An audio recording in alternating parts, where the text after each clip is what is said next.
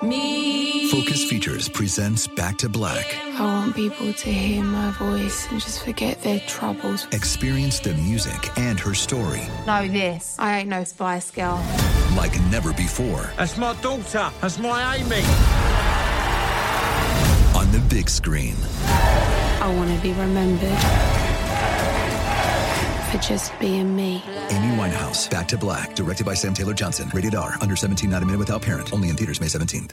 When you buy Kroger brand products, you feel like you're winning. That's because they offer proven quality at lower than low prices. In fact, we guarantee that you and your family will love how Kroger brand products taste, or you get your money back. So next time you're shopping for the family, look for delicious Kroger brand products, because they'll make you all feel like you're winning. Shop now, in-store, or online. Kroger, fresh for everyone.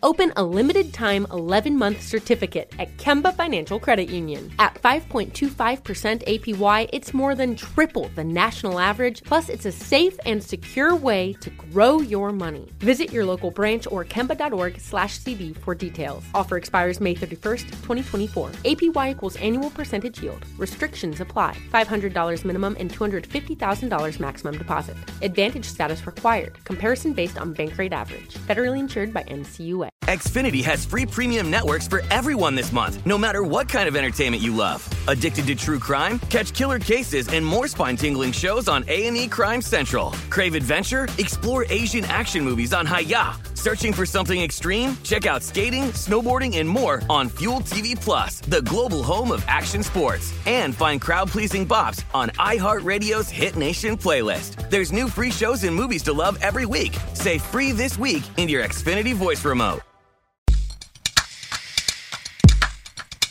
What's cracking, my peppers? This is Robert Evans bringing you a classic introduction to the podcast Behind the Bastards, where we tell you everything you don't know about the worst people in all of history. Now, I've decided to do this blast from the past introduction because this week, lads and ladies, thems and femmes, himbos and us, but whatever. Anyway, this week we're doing a classic Behind the Bastards episode. We're getting back to our roots. We're doing it old school style, and we're talking about a Nazi. Yeah. Now, Matt Lieb, our guest for today. Matt, you're a podcaster, right. Co-host of the podcast Pod Yourself a Gun, which is a show The Sopranos. And obviously, Matt, as a comedian, you understand that there's nothing more toxic than getting political. But I want to ask you to just kind of riskily delve into those waters and answer me this question.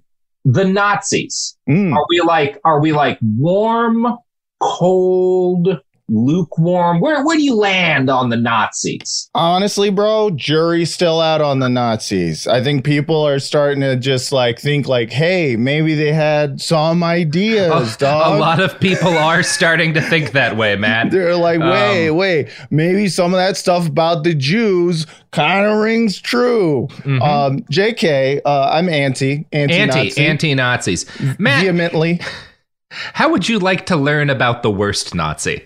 Oh, man, I thought every time I come on, I feel like I've learned about the worst Nazi, and I'm like, we're done with the Holocaust. This is when we talk about the Nazis and we talk about the Holocaust. Obviously, there's a couple of different categories of worst. There's the guys who are actually out in the field doing war crimes with their actual bodies against other people's actual bodies. And there's the guys who are organizing it and doing the paper pushing that made it possible. There's the propagandists who got everyone riled up. I tend to find those latter two categories more interesting, right? Sure. Because there's always just thuggish pieces of shit who will hurt people. Absolutely. The guy we're talking about today is kind of both. He straddles both those lines. And as a spoiler, this is a guy who got written up by the SS for violence during the siege of Warsaw. That is the level of Nazi we're talking. The SS was this guy's making us look bad. This guy is really mean to the Jews right now. Yeah. I mean, I hate the Jews, but holy shit, guys, calm the fuck down. Wow. Yeah, we get it. We get it. The Jews are bad. Just calm the fuck. We're killing these people, but good Lord. Yes. I understand you want to do it all right now, but there's a process, okay? Mm-hmm. We're trying to do it step by step. My God. Yeah. Mein Gott. Mein Gott. Oh! There's nothing like making fun of a German accent. Oh, it's a lot of fun. It is good. You never have to ask for permission to make fun of the Germans. Officially, I think, for the next thousand years, everyone can just do a German accent and make fun of them. And bring up their history whenever you disagree with them on some random thing. That is the punishment. Instead of 1,000-year Reich for 1,000 years, we all get to be a little racist against German people. But it's okay. They're never going to complain. 1,000-year accent Reich, where you're just like, oh, hi, I'm German. Look at me, Mr. War Crimes. Yeah. I like to climb the mountains. I don't like Jews, but I lost the whole war. Look at my lederhosen and my decision to invade Russia without winter coats. Yeah. I have a feather in my hat. Look at me. I don't know. Do they have feathers in their hats? I feel like I'm thinking of a very specific. At some point. Feathers and that Edelweiss flower, whatever. Anyway, so we're talking about Oskar Dirlwanger today. That's his name. Ridiculous name. But also quite possibly the worst personal history of bloodshed that I've heard about a Nazi having. Holy fuck. He is a staggering piece of shit. What's his name? You said... Oskar Dirlwanger. Dirlwanger. Okay. Dirlwanger. Ridiculous name. We call him Oskar the Grouch because he is so grouchy. He is a very grumpy man. He's a thug and just a gross thug, but he's also an unlike most of the thugs, a key part of like the organizing machinery of genocide. He didn't just take lives hand to hand. He helped orchestrate mass killings, and made sort of policy for Nazi field units doing genocide that was adopted on a pretty wide scale. But before we talk about him, we got to get into one of my favorite topics, Matt Lieb. What? Hitlerology. Yes. Ooh. Oh yeah. So a lot of people study Hitler. A lot of Hitler stands out there. Yeah. And I'm a big Hitlerologist. You know, I know a thing or two. Yeah. I've decided that I would not go back in time to kill him. Oh really? Yeah, because if you think about it, by now, like Hitler's got to be a fucking expert at killing time travelers. You're right. That is a good point. Because that's all he does all day. So every time traveler who's gone back in time has died at the hands of Hitler because we still know who he is. So yeah, I feel like it's a trick to get the Jews to accidentally Holocaust themselves by like inventing time travel and then dying at the hands of Adolf Hitler. Like he has a little room that they all go to. And that's his actual secret plan. See, I actually have an idea for a TV show. Perhaps I shouldn't be sharing this with the open internet, but scientists go back in time and they reverse the polarity of Hitler's brain and they make him reverse Hitler. And then after that, it's a matchmaking show. And he's just trying to get Jewish couples to get together and have babies. To undo all of his crimes. Like a Hitler Yenta. That's like a Hitler love boat. Yeah, right, exactly. Matchmaker, make me. I love that. Yeah. Probably will be probably shouldn't say that on the open internet, but I did. So amongst people who are like Hitler nerds, which nobody who does this professionally calls themselves, but I call them that. Yeah, that's what they are. There's a big debate as to whether or not Hitler was what some academics call a weak dictator.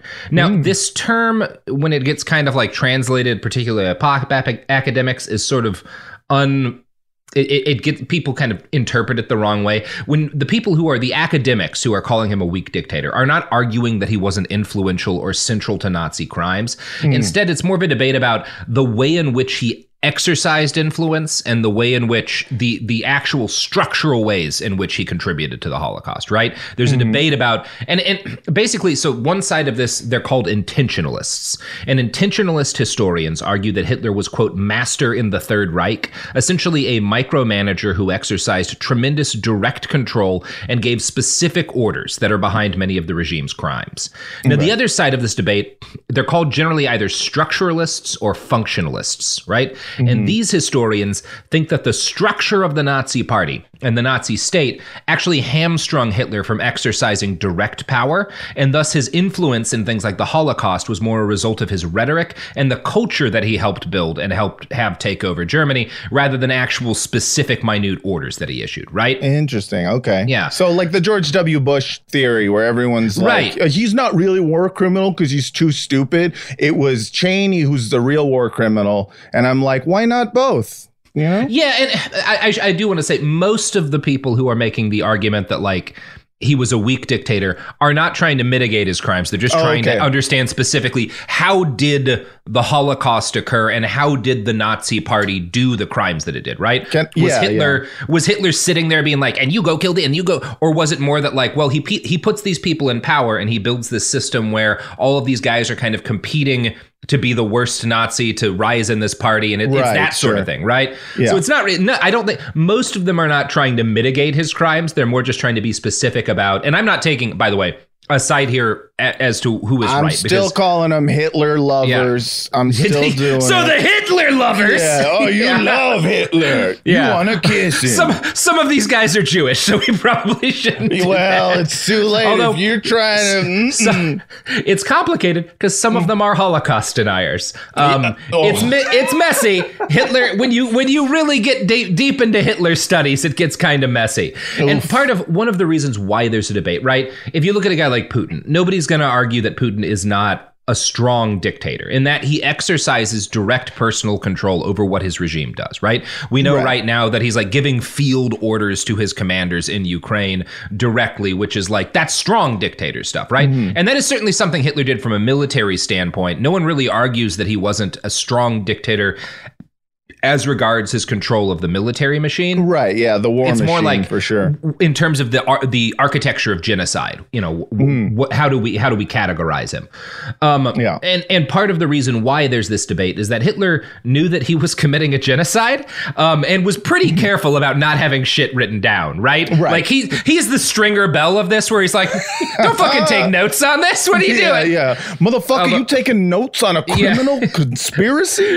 Although there are a lot of notes on his criminal conspiracy, he's just kind of coy about stuff. So I just want to say shout out to you for bringing a Stringer Bell reference into this. I'm always looking for it. We're now covering The Wire. Pod yourself. Yeah. The Wire is the new show. Mm-hmm. So if you like Stringer Bell references and you're behind the bastards, sorry, I had to plug.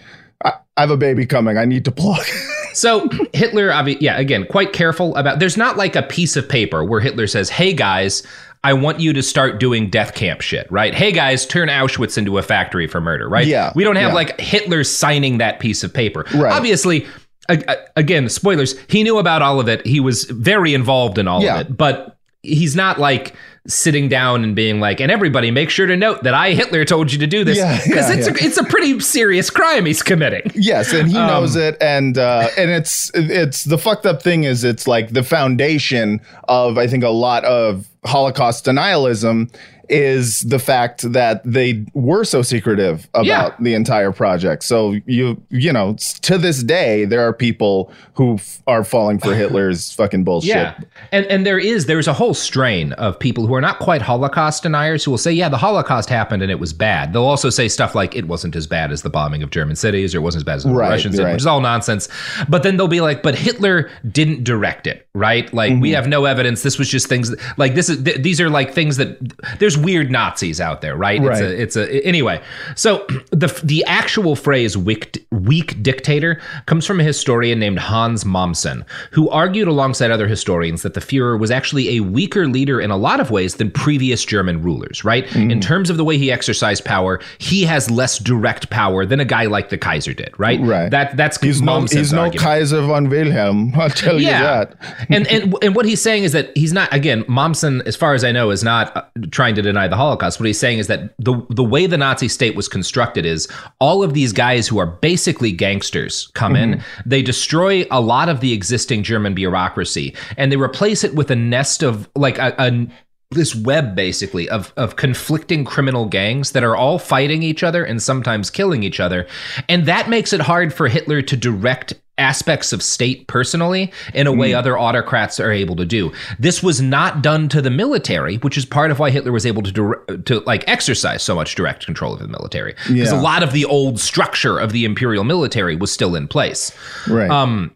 Now, this line of reasoning is, again, it's not, what Mommsen is saying is not inherently unreasonable. That said, it's also probably worth noting that it is unsettlingly similar to justifications that German citizens at the time, like during the Third Reich, made for how bad Nazi officials were. Because Hitler by 1938 is very popular. And But the Nazis are bad at governing, and a bunch of shit keeps going wrong that they were supposed to have fixed. So there's this attitude among citizens in the Reich that, like, Hitler's great. He doesn't know about how fucked up some of these guys are, right? He's too trusting. He's too gentle-natured. Hitler, he would never expect people to do crimes. That's the thing about Hitler, is that he was always a very tolerant guy. He's just very nice, very sweet, non-confrontational. I think that's a big thing about Hitler. The man who fought anti-fascists with a whip in bar fights. Sorry, I'm a bit of an introvert. I don't like confrontation. I don't like direct conflict. I just kind of want everyone to be cool and friends. Again, so, and this is so part of what's gnarly is that this is an important debate to have if you're trying to understand what happened during the Third Reich, because it's not, there's nothing wrong with saying, well, because of the structure of the Nazi party and how like criminal and incompetent a lot of these guys were, Hitler was not able to exercise the kind of direct control in domestic policies that some people expected. And as a result, a lot of things that were done by the Nazi state were things that were just sort of like done by guys that he trusted to do stuff. And so he wasn't direct, which is not saying he's not ultimately responsible, because like if I were to hire someone onto Cool Zone Media and I were to say, like, you have a $50,000 budget that can only be spent on bullets, but I'm not going to tell you what to do with them, and then that person goes and commits crimes, I'm responsible to some extent, right? 100%. I mean, it'd be weird if you were just like, hey, come join my podcasting company and I'll give you 50,000 bullets. No microphones. Here's a list of people I dislike, right? I wouldn't be saying go kill these people, but it would be my fault, right? Yes. Now that stops with you, I think, in that case. Again, one of the conflicts here is that a number of people who are proponents of the weak dictator hypothesis are fucking fascists, including a guy named David Irving. Irving was at one point a semi-respected scholar of German history. Kurt Vonnegut quotes him in Slaughterhouse 5. Because one of the things Irving did is he would write about how bad the Allied bombing campaigns were. And he seems to have exaggerated the death counts substantially, but they were pretty bad. So there was a time in which a guy like Vonnegut, definitely not a Nazi, would be like, oh yeah, I was at Dresden. I know it was bad. I this guy's saying the numbers are even worse than I knew. That seems credible to me. Right. And so Irving is at one point semi-respected, and then kind of turns into now he is a hardcore Holocaust denier, right? And I guess he probably was at the time, but it wasn't immediately obvious.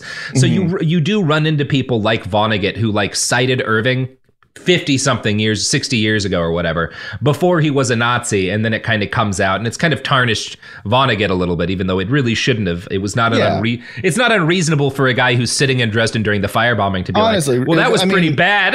The problem is, Kurt Vonnegut didn't have retweets don't equal endorsements on his Twitter page. That would have solved the fucking problem. That would have solved. Then people are like, no, he's cool. He's not involved with the whole Holocaust denying thing, but he does think that Dresden was a pretty bad bombing. That's all. Yeah.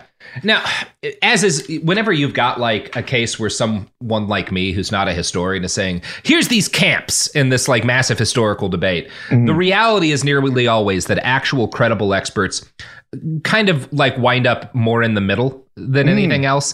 That said, it's probably fair to say that the intentionalist interpretation of things is more respected among serious academics. Guys like Klaus Hildebrand will sum up that argument by saying that National Socialism was basically Hitlerism, right? And there's a lot to back up the fact that there was nothing to this ideology and there was nothing to this government beyond this kind of central focus on Hitler as a person. Right, just straight demagoguery. And the fact that all resistance pretty much collapses when Hitler shoots himself is not uncompelling evidence of the fact, right? Like, you can make a strong case here. Yes. Very kill the Night King energy and everyone else dissolves. But that said, it's also worth noting that, like, you know, we're not done with Nazism today, and like a lot of fascists today have based their own ideologies heavily on National Socialist principles. Millions of assholes all over the world are drawn to aspects of the political philosophy that animated the Nazis, even if they're not waving an actual swastika themselves. Yeah. They're usually not. They're just wearing a Blue Lives Matter shirt. Yeah, and you could see that as evidence that, like, well, maybe the functionalists have a point, right? Like, yeah, you know. It was not just Hitlerism. There was something more to it. Now, the story of the man that we're going to discuss today kind of lies at the heart of this debate, because Hitler is a factor. And you could say, in the same way that when I hire that guy and give him thousands and thousands of bullets, I'm responsible for what he does with them. Hitler is responsible to some extent for every murder that this guy's going to commit. But his direct fingerprints aren't really on any of it, right? Hitler never says, hey, Oskar, I want you to go do some real fucked up shit. Yeah. But also, ready to put in work, Oskar. Hitler absolutely said, send that guy Oskar out to do the worst things anyone's ever done, right? Yeah. He's a real go-getter. He's got that entrepreneurial spirit.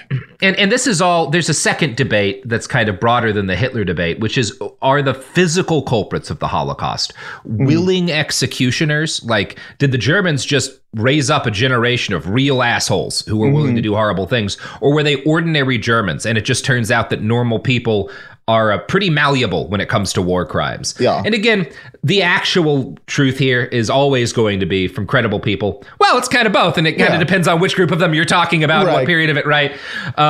Anyway, that's all just interesting context, I think, for sort of the philosophical debates that are going on behind all of the war crimes we're about to talk about. Because I don't just want to be like, It sounds like the 20-minute preface where it's like, we do not say that Hitler wasn't responsible for, but we're just saying there were some people who went above and beyond the call of evil duty. Yeah, exactly. And also just like when you're trying to understand how genocides occur, it's important to understand that it's like structurally a number of overlapping factors usually come together, right?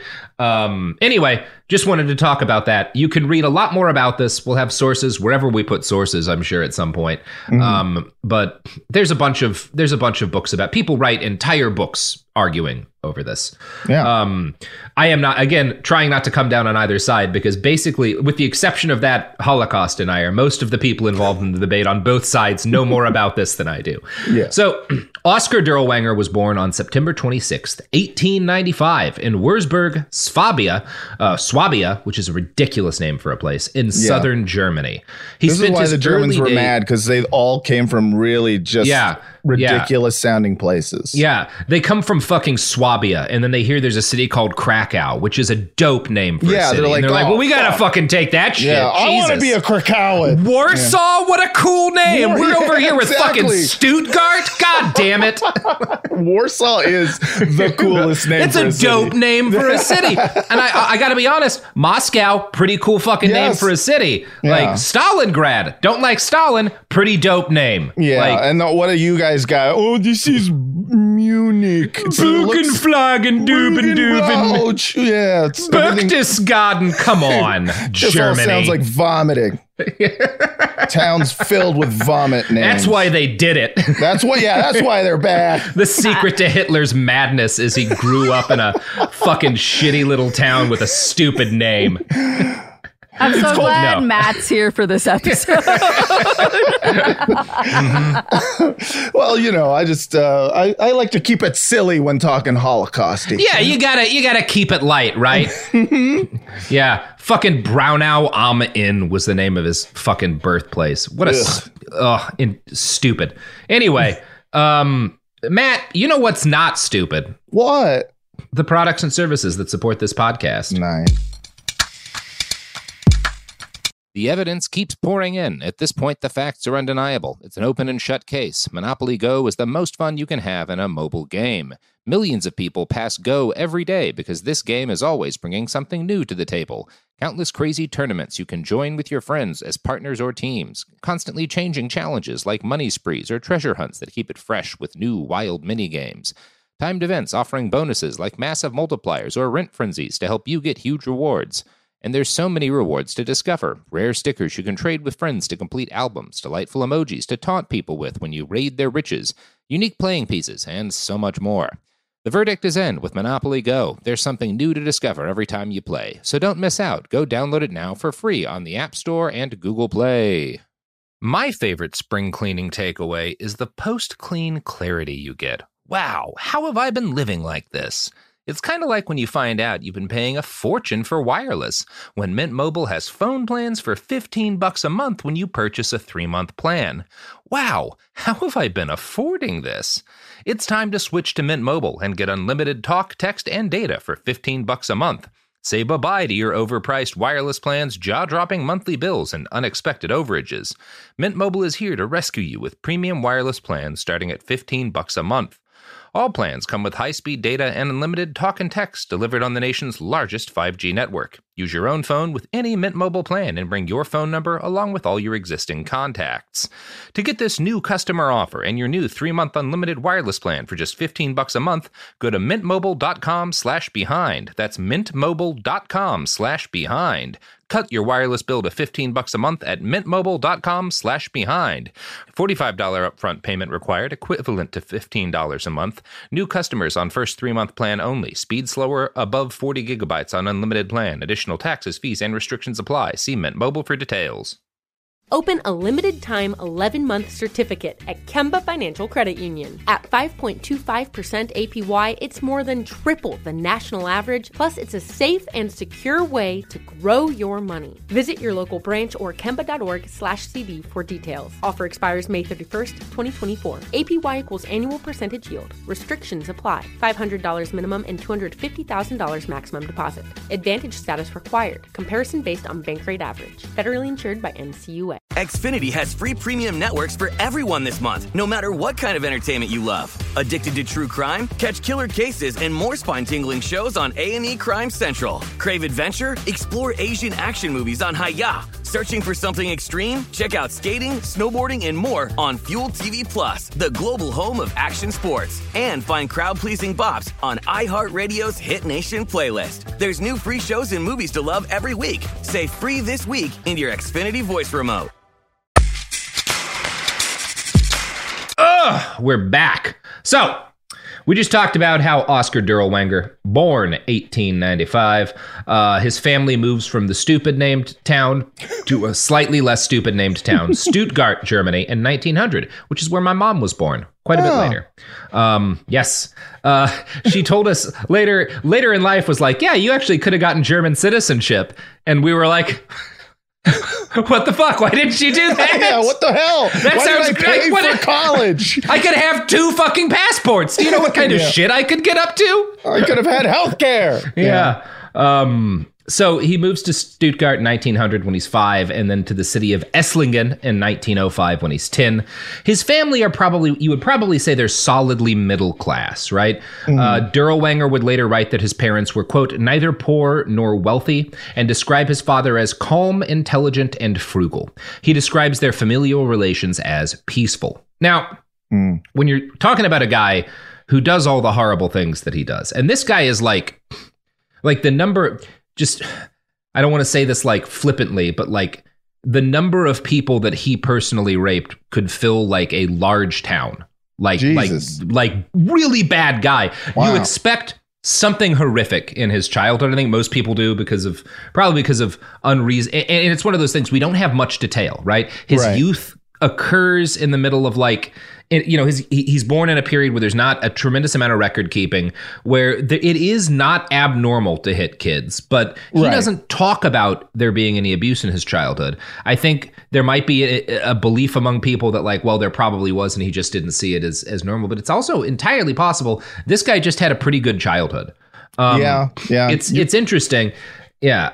You really never know. I do feel like, nowadays we are always trying to understand the cycles of violence, especially sexual violence, and, how that can kind of like be hereditary, like generation after generation. One person gets sexually abused as a child, and then as an adult, they become a perpetrator.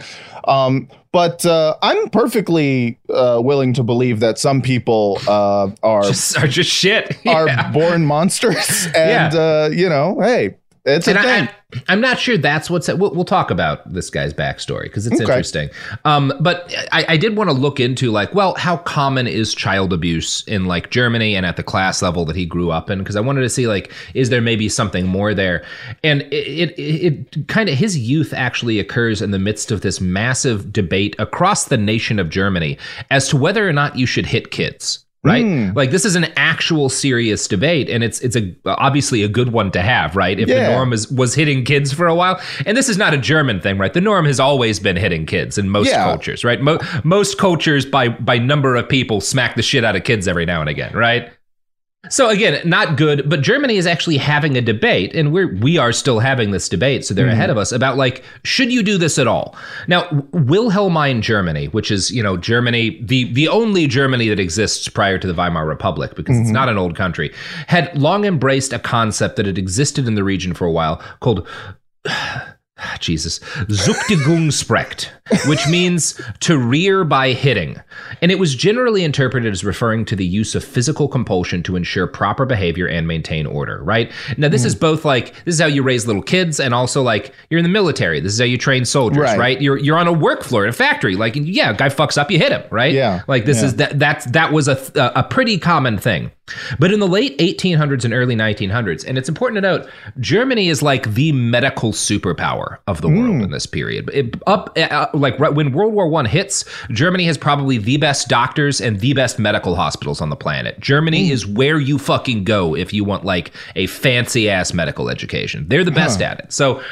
And this includes psychiatry, right? Obviously, Freud and shit. They are on the cutting edge of this very early, the kind of what will become developmental and child psychology and stuff. And in the late 1800s and early 1900s, there's all these debates and these journal arguing about these cases that journalists will write about of child abuse in schools, of teachers beating the shit out of students, and whether or not this is a good idea. There's an article in the Journal for Central European History by Sayce Elder that summarizes a 1903 case from Bavaria. Quote, "A young male tutor, Andreas Dippold, had beaten his young charges so badly that one succumbed to his mistreatment." Jesus. So this teacher in 1903, and this is when Oskar is 8, beats a student to death, and it goes very viral. It enrages the entire country, and it's seized upon. Part of why it pisses people off is there's an activist named Elisabeth von Oertzen, and whenever there's a von in a German name, it means she's a member of the nobility, right? So that's part of why she's able to be an activist. She's independently wealthy. And Elisabeth von Oertzen founds the Society for the Protection of Children from Mistreatment and Exploitation, which is an again, 1903, and basically goes to war over this. And I'm going to quote again from that same paper. The case demonstrated, von Oertzen wrote, that while torture had been abolished for adults, it was still widely practiced on children. One of the chief causes of child abuse, according to von Oertzen, was the claim to so-called Züchtigungsrecht, the right to use corporal punishment. Because of the defenselessness of children, it has become customary to exercise on them the right to use corporal punishment, even where it does not exist, she wrote. A host of people, including tutors, governesses, and babysitters, claim the right, but how far the right to corporal punishment is transferable is entirely an open question. Curiously, von Oertzen asserted that there was both an objectively existing right to use corporal punishment and that there was no consensus on where that right lay. So again, she's not saying you should never slap a kid or never spank a kid. She's saying we're doing it too much, and there needs to be a debate about who's allowed to do this, right? Right. Which is, again, pretty advanced for its time, but also she is still saying well, yeah, sometimes you're going to hit kids. Of course, everybody does, you know? Occasionally, a little smack across the mouth. You got to smack a kid, sense. Which, again, to be clear on the podcast stance, always bad. Don't do. But this is a good thing, right? Within the context of every adult should be able to beat the shit out of kids whenever they want. A woman being hey, that's fucked up. We need to have a serious societal conversation about who and when it's okay to like smack a kid. Right. That's a positive move. It's a step in the right direction. We're not having that discussion in the U.S. I don't think. I think people are just like, yeah, you beat a kid. Who gives a shit, right? They're kids. Put them in a factory. Beaten, I'm fine. Which I just said earlier, but I am fine. No, don't beat your kids. Yeah, and Sayce Elder writes, quote, many popular and some scholarly depictions of German child rearing in the Wilhelmine period assume that methods were particularly harsh and brutal. Yet there is ample reason to doubt the stereotype of the harsh, brutal parent more ready to strike a child than embrace it. School discipline in other national contexts raises doubts about the extent to which German practices were exceptionally violent. Moreover, investigations of parenting advice literature have suggested that while there were concerns about the inadequacy of soft mothers to adequately raise strong, manly sons, the mother of the controlled child, associated with the authoritarian personality and the rise of Nazism, emerged in the advice literature only during World War I. Advice literature remained rather heterogeneous in its prescriptions for the training, correction, and care of children. As Carolyn Kay notes, prominent reformers such as Ellen Kay, Adele Schreiber, and Friedrich Wilhelm Forster argued strenuously against corporal punishment as detrimental to the development of the self-restrained, self-determined individual. This diversity of views, and especially the influence of the pedagogical reform movement, suggests that normative ideas about the purpose of corporal punishment, the interests it served, and the source of the legal right to use it were highly contested in Wilhelmine society and German legal cultures. So, again, really common when to look for evidence of brutality in the upbringing of a brutal person, and especially to kind of blame the horrors of the Nazis on the way kids were raised. Right. But this guy, it's entirely possible that his parents never hit him, because that was a lot of German families. And a lot of German families lined up on the, no, this is not okay. There was a vigorous debate, and a substantial number of people were like, it's bad to hit kids. I'm just like amazed that baby books have been around for that long. Yeah, well, yeah. I thought that was because like I'm mid reading like 3 baby books right now. And I'm like, how can... What, just anyone who has a baby can write a baby book? What are we doing here? One is just like, if they cry, let them cry. And I'm like, this is... How did you get a book deal? Yeah, my suspicion is that like baby books back then start at like the 90-day point. So it's like, okay, so this one didn't die, right? Chapters 1 through 3 are just like... It is old enough to count. Now it's time to start thinking about investing resources in it. So you have an alive child, huh? Yeah. You have a living child. Yeah. Congratulations. Yeah. What to expect when you're expecting a baby to live.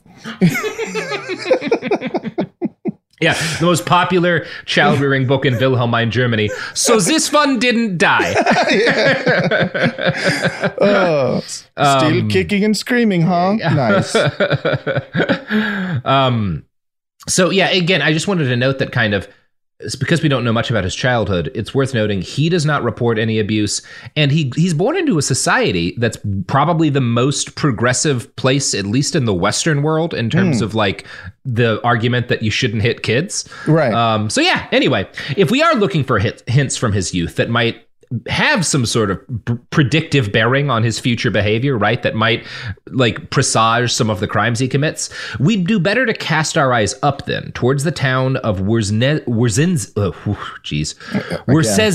Again, this is a Polish town. It's part of Poland today. Wrzesnia. It's Wrzesnia. It's part of Poland today, but at this time it's part of Germany, right? Because Germans...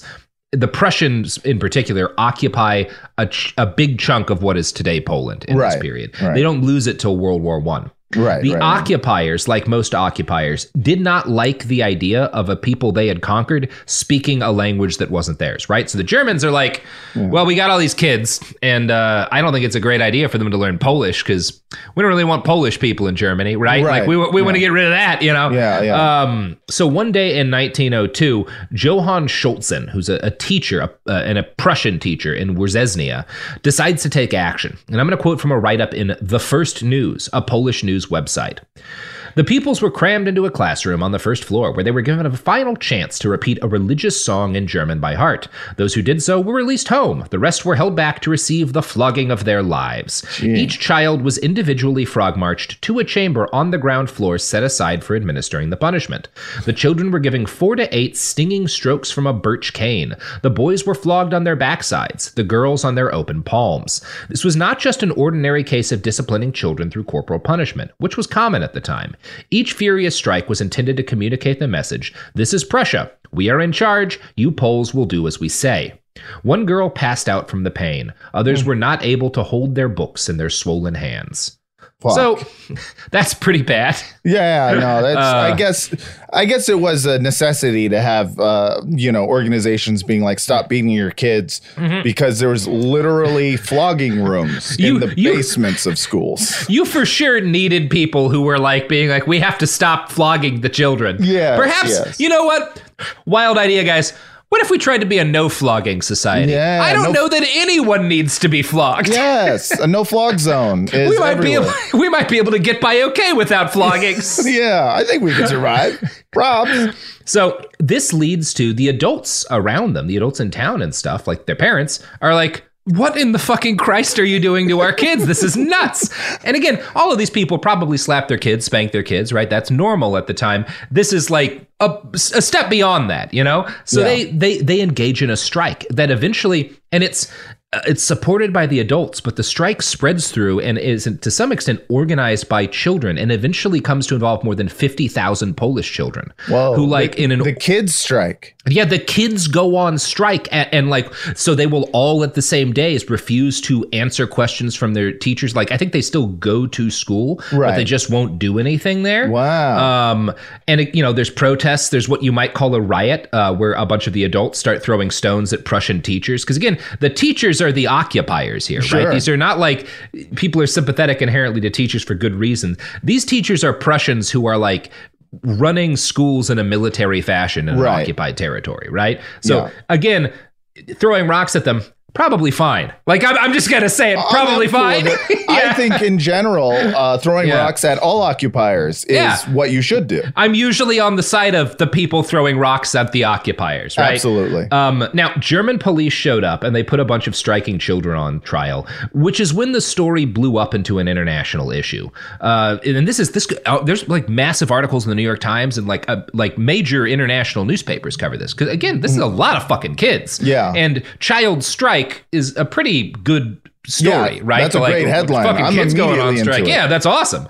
20 people are eventually convicted, and one parent is sentenced to 2.5 years in prison. The Germans even sentence a photographer to 40 days in prison for distributing photos of people connected to the case. Wow. And again, this is a massive story. There's no way that Oskar Dirlwanger, who's, a kid at the time, would have missed hearing about this, right? This is like a big deal all throughout Imperial Germany. And in fact, based on kind of his age, it's a good chance this is one of the first news stories he hears about as like a kid. Like one of his earliest memories might be hearing about this. But I mean, but it feels like he is reading his family, story. Yes. And just lining up with the being against the strike. Well, it's because I'm sure, and again, he's in Imperial Germany. He's not reading the New York Times coverage. He's reading like those ungrateful Poles are attacking teachers. Yeah. They threw rocks at teachers, trying to teach them to read German. Right? Like that's more or less how it would have come down to him. So he makes his way through school, obtaining the German equivalent of like a high school degree. It's called a baccalaureate in the source I found, but I think this is just like a high school degree. None of like schooling in this period maps exactly to our modern ideas, right? Sure. They didn't have Common Core math or nothing. They didn't have Common Core math. Do the math or we flog! Yeah, that's what they had beatings. Yeah. Christian Ingrau, who is the author of a book about Dirlwanger and his unit, makes a point to note that his education, quote, did not include the humanities. Right. So this guy is not being, and this is not super common for Germany. Again, Germany is one of the centers of learning for the world. Right. Center of art, center of culture. This is like the fact that his specific education is kind of entirely focused on like industry and business and getting him ready to like run a factory, right, and does not include humanities, is kind of noteworthy. After graduating, he endures further education with the goal of entering the private sector. Again, he's basically training up to be like a mid-level functionary helping industrial Germany be industrial, right? Right. Like he's trying to be, sprockets and shit, PMC, right? That's what he wants. Yeah. So before he can finish any of this, before he can get his college degree, he, like all German men, has to do a year of service for the Kaiser in the military, right? This is like, there's a universal draft. It's kind of like what Ukraine was starting a version of this before the war, right? Where like everybody goes and they do a little bit of time, right? And this is so that when the big war comes that everyone knows is going to come, we have a bunch of guys we can call up and we don't need to train them, right? Like maybe we do a refresher for a week, but they know how to hold a gun. They know how to march. They know how to do all the things soldiers have to do. So a lot of young men waited for the draft, right? Because it's the kind of thing where like eventually your number comes up. So a lot of guys tried to get in as much of their, early adulthood as they could before they had to do it. Oskar volunteers. He joins on his own. He spends a year marching and training for, again, everyone assumes the next war is inevitable, right? Germany had come to existence during a war that started in 1870 with France that had lasted less than a year. And it was pretty bloody. A lot of people die. It's not like a nice war. But this is like where we get Germany. Everyone knows like, well, we got unfinished beef with France, right? They're going to start some shit at some point, right? Germany and France, or Prussia and France, Austria and France. They've had been a great history, right? They're not friendly. You're looking at these two guys who every 50 years get into a giant fight and are like, I bet they're gonna have another one at some point. Exactly. Probably around now, because it's been about 50 years. They got a revolution, they got Napoleon, they got another Napoleon, they got a king again. And now they don't have a king because that last war didn't go great. So he was it's probably best to assume that like Oskar was eager for that war to start. A lot of German men were. And his assumption was that it was going to be, you get called up along with everybody else. Germany's, field army marches out first, and then the reserves come in quick behind them. You campaign for a couple of months, maybe a year, and there's like a couple of big set piece battles, right? That's what they're thinking. Not like we're going to be stuck in trenches for years, but like we'll have 3 or 4 real decisive giant fights. It'll be ugly, but then it'll be done. And one way or the other, we'll have peace, right? 10 that's guys what the will die on either side of exhaustion. One guy will get stabbed. That was war back then, Well, it was a little gnarlier than that with the Germans got, but it was not expected to be that bad, right? No, they didn't know how bad it is. Not World like War I was like, hey, this isn't as fun as I remember. So these machine guns, real serious, huh? Boy. These muskets kill a lot of people. So Dirlwanger is nearing the end of his year of service when the Archduke of Austria-Hungary gets got and World War I starts. Christian Ingrau writes, quote, Oskar Dirlwanger's war began on August 2nd in a machine gun company of the 123rd Regiment of Grenadiers, who were heading to France from Ulm by way of Belgium. In the confusion of general mobilization, troops that had already had their basic training were considered as part of the Reich's standing army. Thus, they were the spearhead of the Schlieffen Plan, and Dirlwanger was thrust into the battle at a time when losses were their most nightmarish. So, in the whole history of human beings fighting wars, this is like upper 5% of the worst things any soldiers in all of time experience, right? Like fucking World War I early days shit. Units get like literally battalions, thousands of men getting wiped out almost to the man. Just absolute fucking nightmare shit. And I think some additional detail is necessary here to really drive home the kind of experience Oskar has. Because we're trying to figure out like, what makes him such a piece of shit? Maybe he was from the beginning. Some people just come out that way or whatever. But he is, at this point, comfortable middle-class kid, good family, peaceful family, as far as he says, goes to college on a pretty good life path, and then this happens. And in order to kind of contextualize his experience, I'm going to read a firsthand account from a British soldier, a young officer named Harold Macmillan, who later becomes prime minister, and who there's a good chance he's feet away from Oskar at points, right? There's no way to know, but it's a little easier to find British firsthand accounts than German ones of this period. So that's what we're reading. But I think this is more or less accurate to the kind of stuff that Oskar would have been seeing at this point. Perhaps the most extraordinary thing about the modern battlefield is the desolation and emptiness of it all. Nothing is to be seen of war or soldiers, only the split and shattered trees and the burst of an occasional shell reveal anything of the truth. One can look for miles and see no human being, but in those miles of country lurk, like moles or rats it seems, thousands, even hundreds of thousands of men, planning against each other perpetually some new device of death. Never showing themselves, they launch at each other bullet, bomb, aerial torpedo, and shell, and somewhere, too, are the little cylinders of gas, waiting only for the moment to spit forth their nauseous and destroying fumes. And yet the landscape shows nothing of this, nothing but a few shattered trees and 3 or 4 thin lines of earth and sandbags. These and the ruins of towns and villages are the only signs of war anywhere. The glamour of redcoats, the martial tunes of fife and drum, the aides de camp scurrying hither and thither on splendid chargers, lances glittering and swords flashing, how different the old wars must have been. The thrill of battle comes now only once or twice in a year. We need not so much the gallantry of our fathers. We need, and in our army at any rate, I think you will find it, that indomitable and patient determination. Like, this is most of this war is sitting, waiting to get killed randomly, and then a couple of times a year, you and all of your friends get mowed down by machine guns. Right? Yeah. Like, that's what Dirlwanger's war is. Most of it is getting trench foot. And being like, I'm going to die from this. And, you know, fucking watching like unimaginable horror, because this is also at a time, there's not cool movies about crazy sci-fi horror shit. You know, this is unimaginable to most of these people. Yeah, this is like, you know, there's we could talk. Tolkien was pretty adamant that his books weren't about anything that had actually happened, but like Tolkien fights in a battle where thousands of men drown in the mud, get like sucked down by their boots and like are suffocated while their friends watch. And then he like writes a chapter in his book about a marsh filled with corpses that you can see, right? Like that's the kind. And Dirlwanger, he's right there. He's in the middle of this. His job is he's a machine gunner.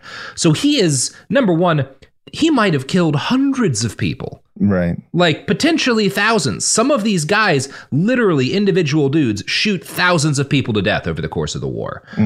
There's no way to know how many people he killed. And at some point he would have, if he ever was counting, would have stopped. Right.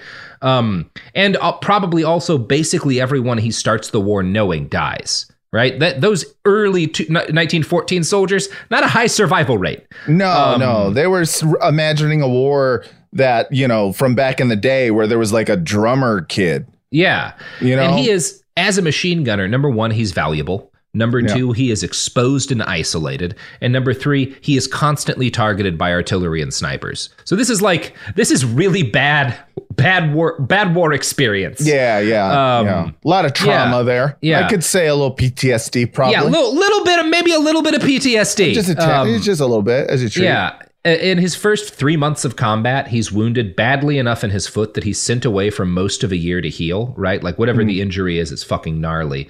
He comes back the next year, and in September of 1915, he gets wounded in the arm by a bayonet. So whatever happens, he is fighting hand to hand with people and gets stabbed nearly to death. Jesus. And again, that's everyone who fought in it agrees the very worst combat in World War I was hand to hand trench combat. Yeah. Just a fucking nightmare. Yeah. So he gets wounded badly enough. This is a very rare wound. Christian Ingrau notes that only about 1% of injured German soldiers have a similar injury. And that's because nearly 100% of men who get seriously wounded by a bayonet or a sword in close combat die. Because everything is shit and mud around you. It's getting jammed into your wound. You're probably going to bleed out. Like you have better shot at a like per injury basis with like a gunshot wound than getting fucking stabbed in hand-to-hand combat. And do they even have they didn't have antibiotics back then, right? No, so they don't. They're kind of starting to figure them out in this period, but no, these guys are not getting antibiotics administered. So it is bad enough he can never move his arm right again, and he gets rated by the military as 40% disabled. He's severely hurt enough that he probably could have ended his service there if he had pressed the matter, but he wanted to fight. And so he stays in the military. In September of 1916, he gets promoted to be an NCO, and he's moved to be a machine gun trainer, right? So he could have stuck at this job training people and like not getting in direct combat, but he repeatedly demanded to be sent back to the front. And in April of 1917, he's back in combat, despite the fact that his arm and wrist are permanently injured. He serves well. He's particularly good now that he's commanding small groups of soldiers in combined arms using a mix of mortars, which you call pocket artillery, so short range artillery, machine guns, and maneuvering infantry. And like, these are a couple of hundred people engagements, right? He's very good at that. He's very good at, and this is the Germans in this period are inventing what we now know is just like standard combat tactics for small units, right? All of that's being figured out by the Germans. Everyone else is a few years behind. And so he is one of the first guys to be commanding troops in gunfights in what we would consider today to be a pretty modern way, right? Yeah. So that's interesting to me. You know what else is interesting to me, Matt Lieb? What? The products and services that support this podcast, which are also on the cutting edge of small unit infantry combat tactics. Boy, if you want to learn how to kill a man, eat a Nathan's hot dog. That's right, Nathan's hot dogs. Not only do they make good hot dogs, they'll teach you how to stab somebody. They're good at it. They've done it. They feel nothing. Nathan's hot dogs. I've killed before. That's their slogan, right? That's their slogan. That's right. Have a hot dog. The evidence keeps pouring in. At this point, the facts are undeniable. It's an open and shut case. Monopoly Go is the most fun you can have in a mobile game. Millions of people pass Go every day because this game is always bringing something new to the table. Countless crazy tournaments you can join with your friends as partners or teams. Constantly changing challenges like money sprees or treasure hunts that keep it fresh with new wild mini-games. Timed events offering bonuses like massive multipliers or rent frenzies to help you get huge rewards. And there's so many rewards to discover. Rare stickers you can trade with friends to complete albums, delightful emojis to taunt people with when you raid their riches, unique playing pieces, and so much more. The verdict is in with Monopoly Go. There's something new to discover every time you play. So don't miss out. Go download it now for free on the App Store and Google Play. Open a limited-time 11-month certificate at Kemba Financial Credit Union. At 5.25% APY, it's more than triple the national average, plus it's a safe and secure way to grow your money. Visit your local branch or kemba.org/CD for details. Offer expires May 31st, 2024. APY equals annual percentage yield. Restrictions apply. $500 minimum and $250,000 maximum deposit. Advantage status required. Comparison based on bank rate average. Federally insured by NCUA. Xfinity has free premium networks for everyone this month, no matter what kind of entertainment you love. Addicted to true crime? Catch killer cases and more spine-tingling shows on A&E Crime Central. Crave adventure? Explore Asian action movies on Hi-Ya. Searching for something extreme? Check out skating, snowboarding, and more on Fuel TV Plus, the global home of action sports. And find crowd-pleasing bops on iHeartRadio's Hit Nation playlist. There's new free shows and movies to love every week. Say free this week in your Xfinity voice remote. Focus Features presents Back to Black. I want people to hear my voice and just forget their troubles. Experience the music and her story. Know this, I ain't no Spice Girl. Like never before. That's my daughter. That's my Amy. On the big screen. I want to be remembered for just being me. Amy Winehouse, Back to Black, directed by Sam Taylor Johnson. Rated R, under 17, not a minute without parent. Only in theaters May 17th. We're back. I hope you all have your hot dogs and you're ready to shove them down your gullet. See how the sausage gets made, if the sausage is a war criminal. So, Dirlwanger, as an enlisted man, gets promoted to lieutenant, which is not common in most wars, right? Enlisted and officers are very different, and they're different. Like, normally to be an officer, you like go to school, you like get a degree. You are in the German military. You're generally someone who comes from a high social status, right? You got a Vaughn in your name, maybe. You got a Vaughn in your name, maybe. It's pretty rare for a guy who's just like starts as a private to become a lieutenant through combat. And the reason this happens is that like everybody's dead, right? And this is a thing that happened a lot more back in the day. Like my grandpa was there for the he was in World War II as well. But when the Korean War started, he was in Korea and he was a sergeant. And by the time the war ended, he was a major. Which does not happen often. It's just because everybody's dying, right? That's why this happens. He's sent over to the Eastern Front where he becomes a company commander. And this probably saves his life because things go really well for Germany in the East, actually. They win a war against Russia and then a war against, I think it's Romania. They beat both of them while they're kind of at this stalemate in the Western Front. We don't know a ton of his specific experiences on the Ostfront, but Christian Ingrau writes, quote, "If there were ever a library for the ethnic fear of the enemy during the Great War, it was the Eastern Front. Over and over, soldiers' letters spoke of the dirtiness, the inferiority, the primitive nature of the population, and this observation reinforced a social Darwinism and an essentialist view of the Eastern populations. Dirlwanger stayed in Russia until November 1918 as a company leader and lieutenant." So he's probably, number one, comes into this pretty racist because most Germans are towards people in this region. Yeah. And that probably gets reinforced by being the occupier here, right? Mm-hmm. Yeah. And when the war ends and Germany does not win, there's all these rebellions, right? All these left-wing rebellions across the Reich, and also it's kind of a disaster, and no one had really expected, particularly in the East. So you've got all these skeleton units in the East that by the way, your country's government's dissolved and you've lost the war. Go turn yourself into whatever people are nearby, right? And a lot of German soldiers are like, well, no. Yeah. I'm not going to do that. And also, I thought we were winning. These guys are all, the great stab in the back theory type thing. Well, yeah, because from their experience, we fucking beat these guys. Yeah, we beat them. Russia fell. Russia. Russia's hard to beat. The French couldn't do it. Yeah. Yeah, they got fucking Bolsheviks there now because of us. Fuck all y'all. Ain't no Nicholas. Dirlwanger is one of the guys who's like, no, I'm not going to turn myself into the fucking Romanian government, right? I'm not going to do that. So he grabs a bunch of, and he makes it clear, because again, everything's kind of chaotic. Everything's falling apart. He's basically just yells to all of the Germans in earshot, hey, I'm a company commander and I'm going to get everybody out of here. If you want to get the fuck out of here and don't want to wind up in a prison camp, follow me. So he gets a shitload of people together, and he leads them successfully home to Germany. One of the men he saved later wrote, quote, "It is rare for an officer to be honored as our comrade. Dirlwanger was this after his successful return, a return that the soldiers owed to him alone. He kept 600 men from being interned, as so many were before and after us." So among other things, Dirlwanger will always be a guy that his dudes fucking love him. And part of it is because he will throw down for them. He's not one of these guys who's standing in the back waiting to see how things happen. He gets injured repeatedly because you have to say this about the man, not afraid of getting shot. Yeah. He's into it, in fact. It might be a kink. It's part of it. It is unsettling, actually. Yeah. So by the terms of the Versailles Treaty, Germany is forbidden from fielding an army larger than 100,000 men. Given the disastrous poverty that hits the country post-defeat, these slots are pretty coveted by demilitarized veterans, right? It's a cushy gig. Adolf Hitler is one of the few lucky vets who gets a job post-war, and Dirlwanger is another.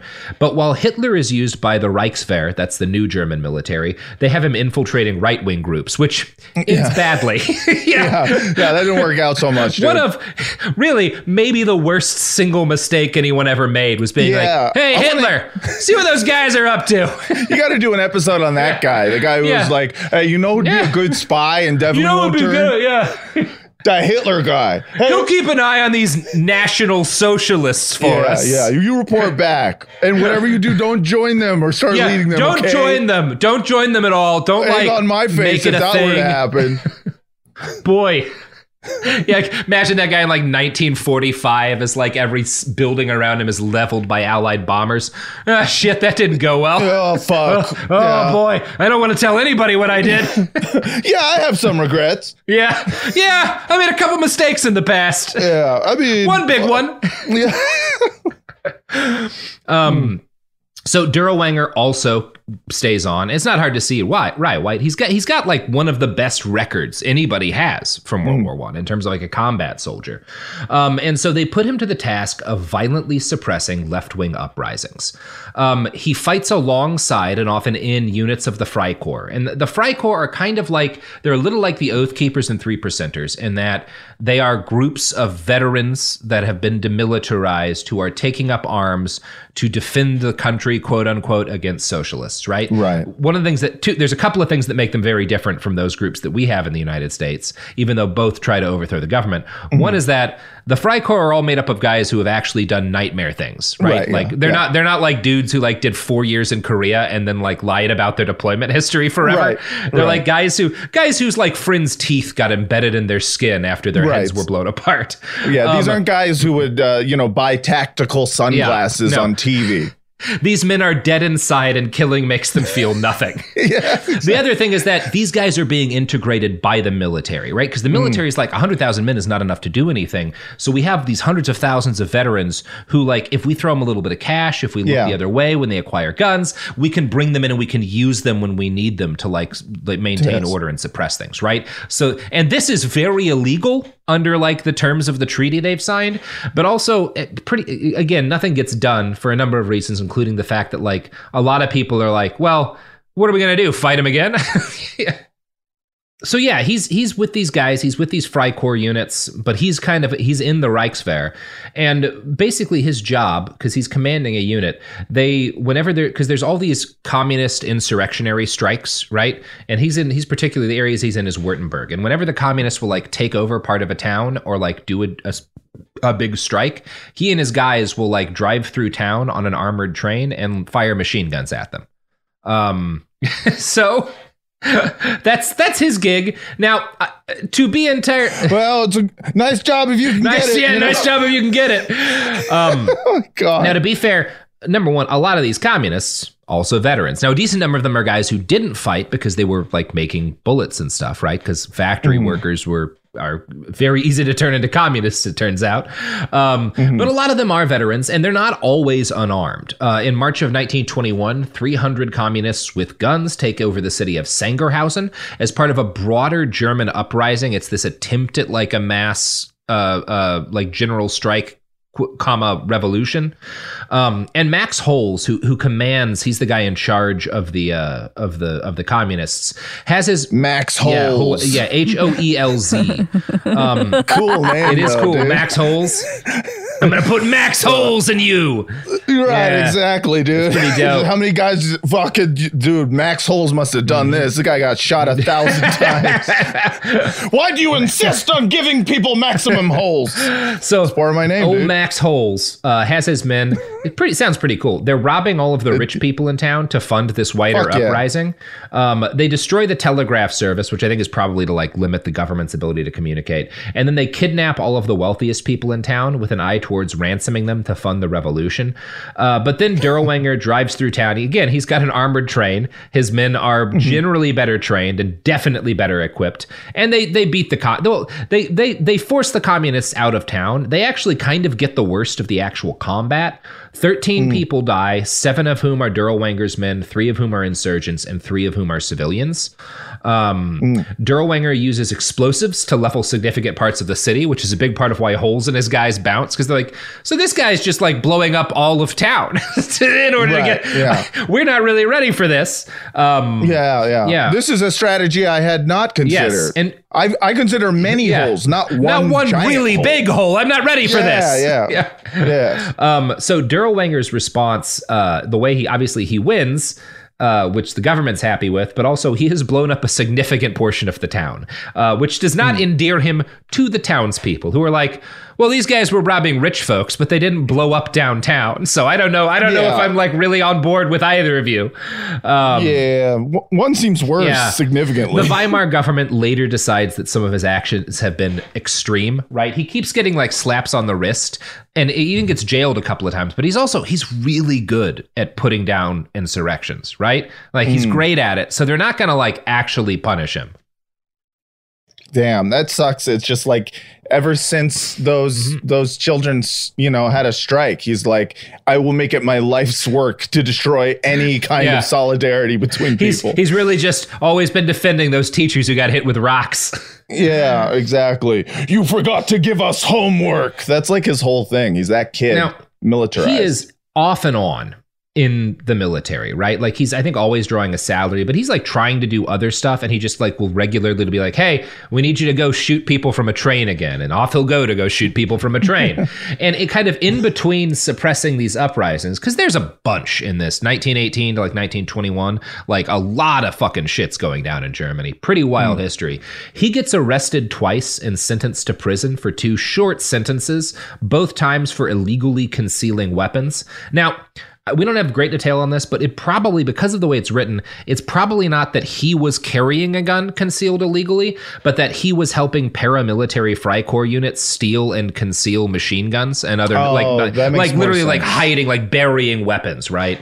Yeah, because I was gonna say his job is I guess the train is not inconspicuous. Yeah, so, yeah. They were like, you're allowed to have the gun train. Look, the gun train is fine. It's these other guns. Yeah, that's cool and awesome. But you can't be hiding guns. Well, and the reality is, like with our government, right? You've got these right-wing shithead militiamen, and there are cops and there are soldiers who are on their side, and there are politicians who like them. There's also a lot of people in the government and the judicial system who are like, no, you can't do that. Here's a slap on the wrist, We did our job for liberal society. I'm sure that's the last we'll hear of Oskar Dirlwanger after he spends 2 months in prison for stealing machine guns from the military. Dusting off his hands, my work here thus is done. Solving the problem forever. So the end of his military career for a little while is the 1923 Munich Beer Hall Putsch. Hitler attempts to take over the government. Doesn't go very well. And Oskar is not part of the Nazi Party at this point, but he's in a bunch of different right-wing organizations that are close to them. And when Hitler does this, he attempts to send in the Stuttgart police's armored vehicles to support Hitler's attempt to take power. This does not, he doesn't have the power to do this, right? Like he's not in charge of them. Yeah. So this doesn't work out. And he kind of like, he gets shit canned for this, which is fair, right? I would fire somebody for this. Yeah. Or at least have HR kind of like do suspend him for a little bit. You should do something, right? You should do, there should be some sort of process when you attempt. No gun train for 1 week. You don't get to get on that gun train for a whole week, Oskar. So by the time he's kind of out of the military, he is unemployed. It is 1923. He is 29 years old. He has several chronic injuries that trouble him, and he's looking for a gig. Now, while this period, everything we've talked about with him suppressing all these left-wing uprisings is going on, Oskar's also going to college, right? He's basically doing his GI Bill equivalent shit. He had enrolled at a technical university soon after the war. And student culture in Germany during this period, super right-wing, right? Universities are filled with veterans who were returning from the front. A lot of colleges were basically just recruitment grounds for Freikorps. At the same time, student organizations had been taken by a trend towards the Völkisch movement. So a lot of student organizations at different colleges are explicitly Völkisch. And this is Völkisch. It's a German ethno-nationalist movement that eventually kind of leads to the Nazi movement. But it's this there's a German people. It is a specific subset of us, and we're better than everyone, right?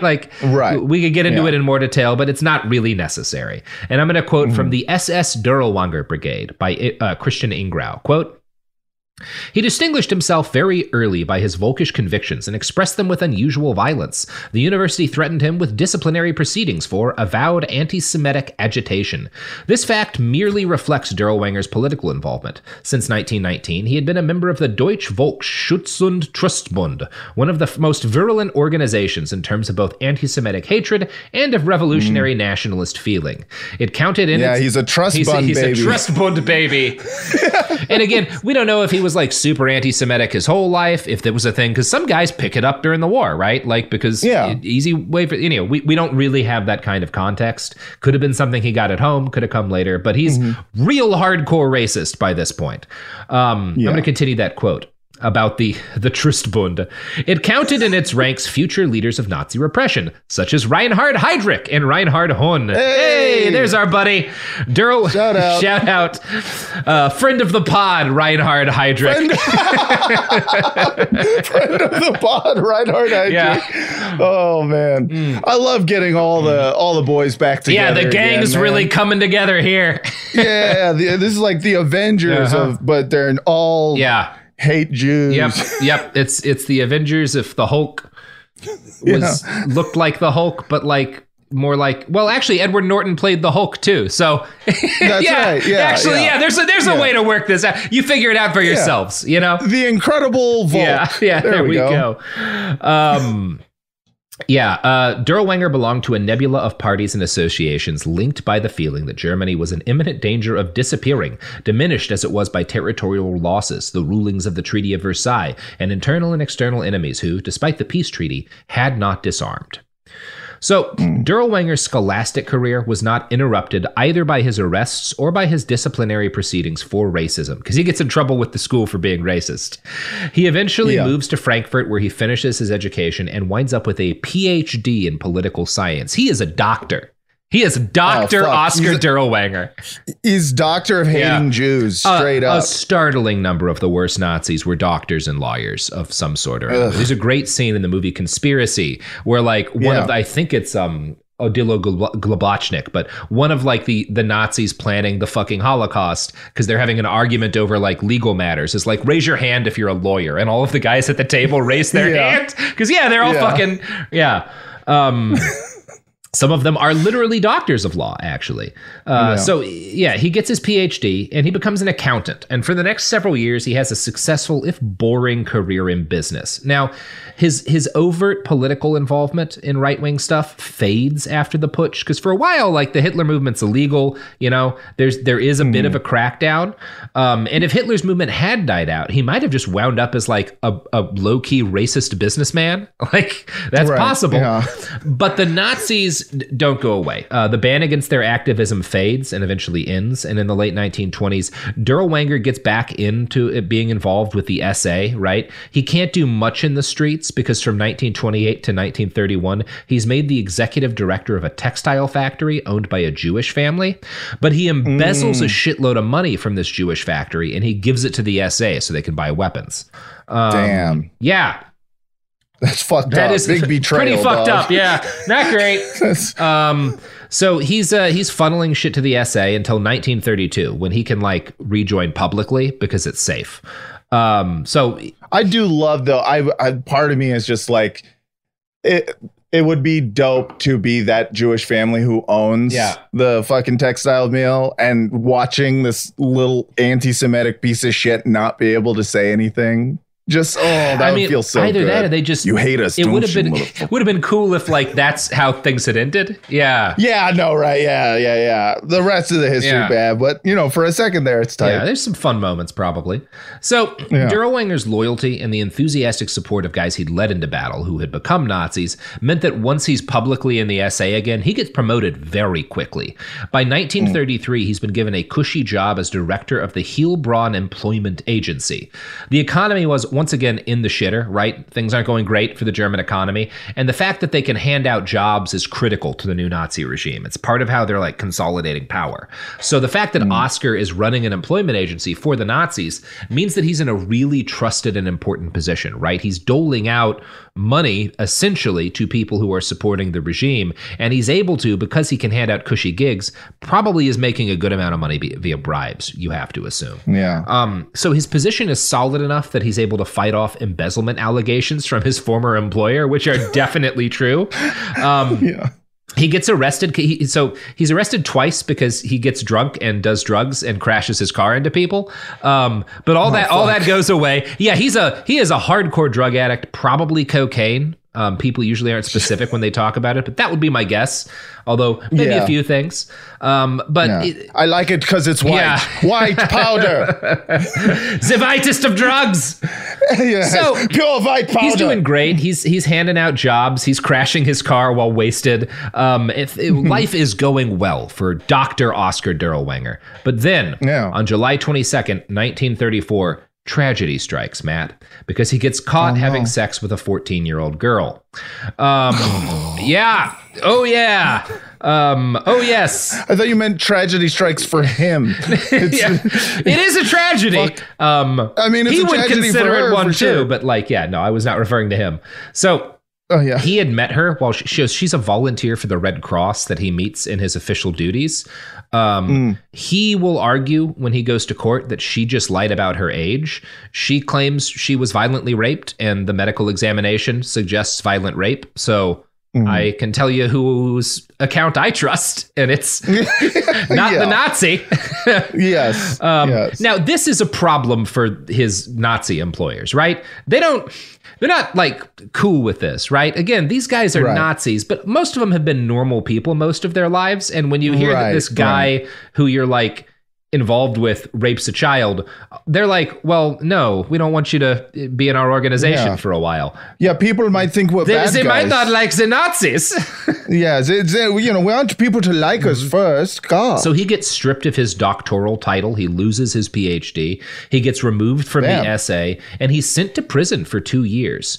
He also gets punished for embezzling the money that he'd sent to the essay. So they just kind of throw the book at him. I think this... Yeah, they just tacked on some extra, like, get them all. It might be that this girl was also the daughter of a Nazi who, like, had some pull, right? And so that's part of... Like, again, if he had done this to someone who was, marginalized by the Nazi state, probably wouldn't have been a punishment. But he does pick... He picks, like, an Aryan girl. So that's a big part of why he gets in trouble. But he does get in trouble. I would say 2 years is not enough time, but it's not nothing. So he gets out of prison in 1936, and he sets to work immediately begging his former bosses for forgiveness. He's like, please reinstate my doctorate. I've done all this stuff for the movement. He sends so many letters directly to Hitler begging for clemency that he gets arrested again and sent to a concentration camp. Like, they're like, you got to stop bugging Hitler. It'll cool you off. Some time in fucking Dachau. Goddamn letter, dude. Yeah, he gets sent to, I think it's Dachau for it might have been Sachsenhausen for sending Hitler too many fucking letters. Which is, I have to say, there aren't a lot of silly reasons to get sent to a concentration camp, but that is one. That is the silly reason. The silliest reason. There's guys who are dying of typhoid. Like, that's ridiculous. That's why you're here? What the fuck, man? What are you in for? I really want my doctorate back. You see, I have this certificate it meant a lot to me. Sorry, I couldn't hear you. My teeth fell out. What? So, he spends some time in a camp. When he gets out, he is now 39 years old. And he kind of doesn't have a whole lot of options, right? He can force his way back into civilian life and find a job that'll take a convicted child molester, and kind of just scrape by on the margins. Or he can get ahead again the only way he'd ever known how. By being by being the most violent fascist son of a bitch he could be. It just happens that 1936 is a pretty good year to be that guy. So that is the first year of the Spanish Civil War, which is maybe the best time in history to be a German combat veteran with zero morals. So Dirlwanger, he's lost most of his connections because of the whole molesting a child thing, but he still has one friend, a guy named Gottlob Berger, that they had been war buddies, right? Berger had risen to a pretty respectable rank within the new SS, which is, again, the SS is a pretty new organization at this point, and Berger is fairly well placed in it. So Berger puts in a good word for his old friend to have Oskar serve with Germany's military expedition in Spain, the Condor Legion, right?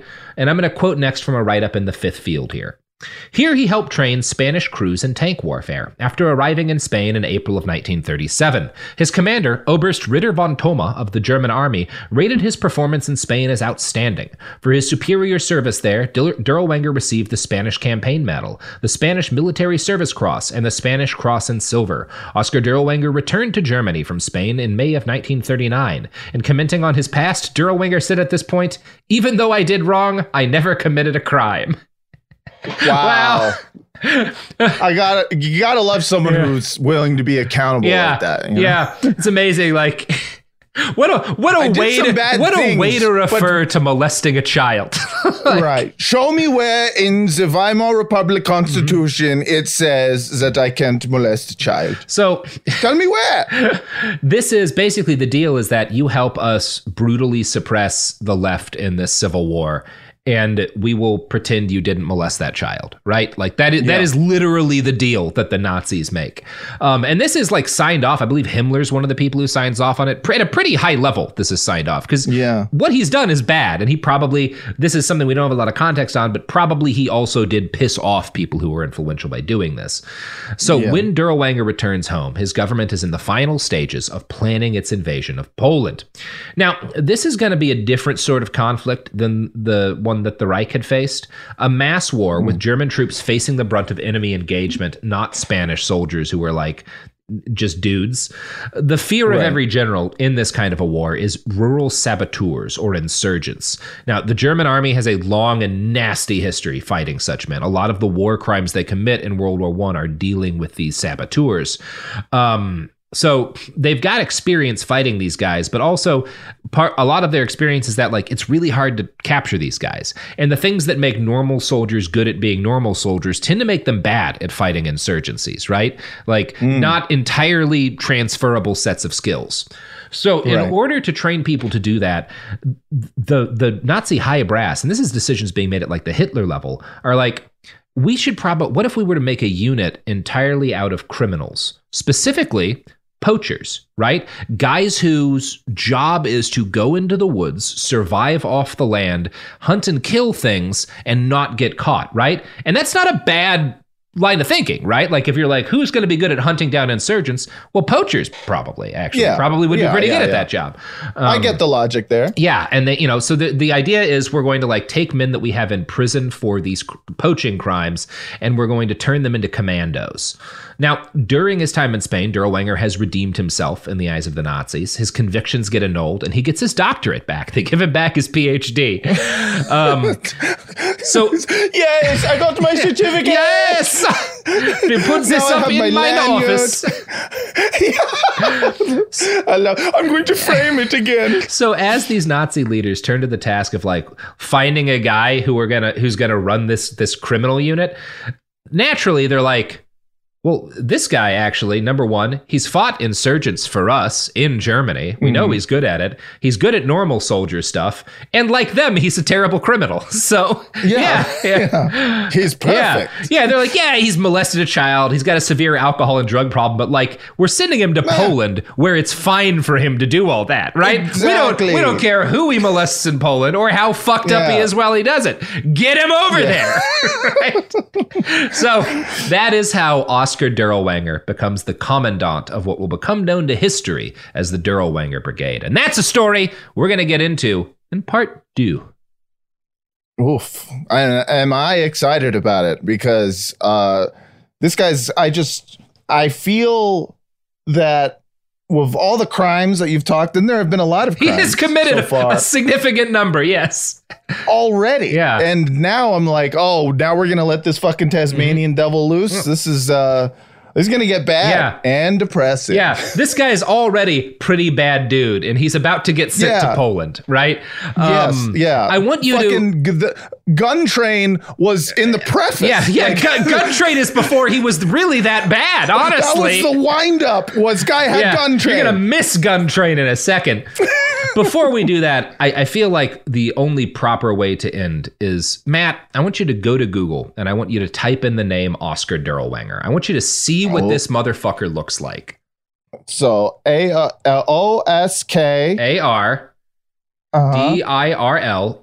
Dirlwanger. Oh my good God. Come on. You could, without makeup, cast this guy as an orc in a fucking Lord of the Rings show. Like, or a goblin, probably. He looks like a monster. Fucking just man flesh. I mean, like this dude. Look, we don't like to attack people who have done actual bad things for their appearance.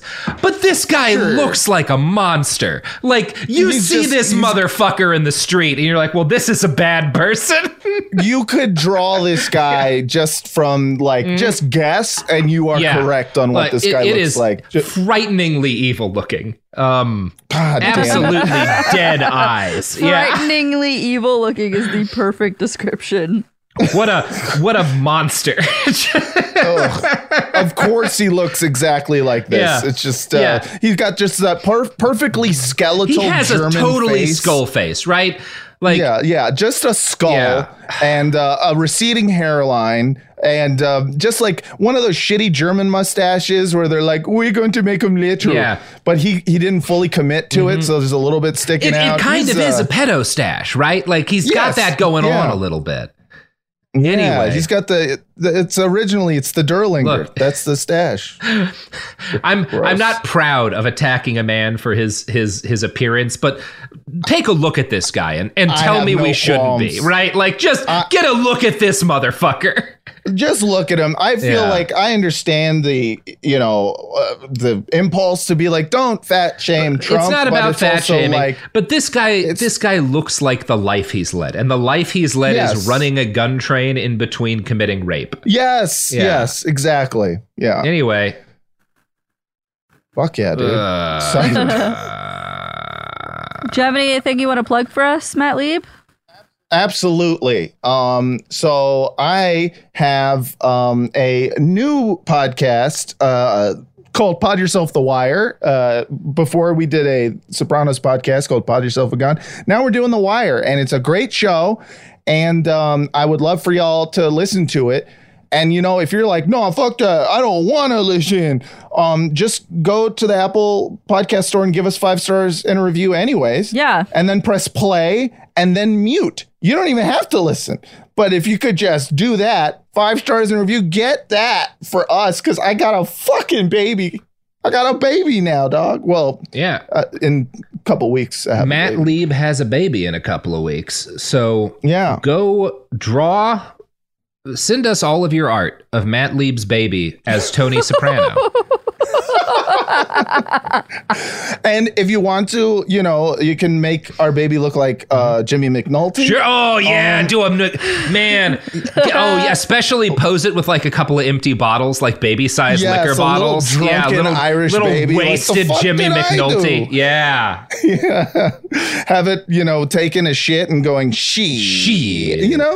That'll be fun. A little Clay Davis. Yeah, do it as Clay Davis. Get a little Omar baby costume with like a double-barreled shotgun, and hell yeah. You come at my diapers, you best not piss. Dress him like something like Ziggy Svobotka somehow. I don't know. Do it all. Do all the seasons, even 2, which nobody likes except for me. But it is a great season. I like season 2.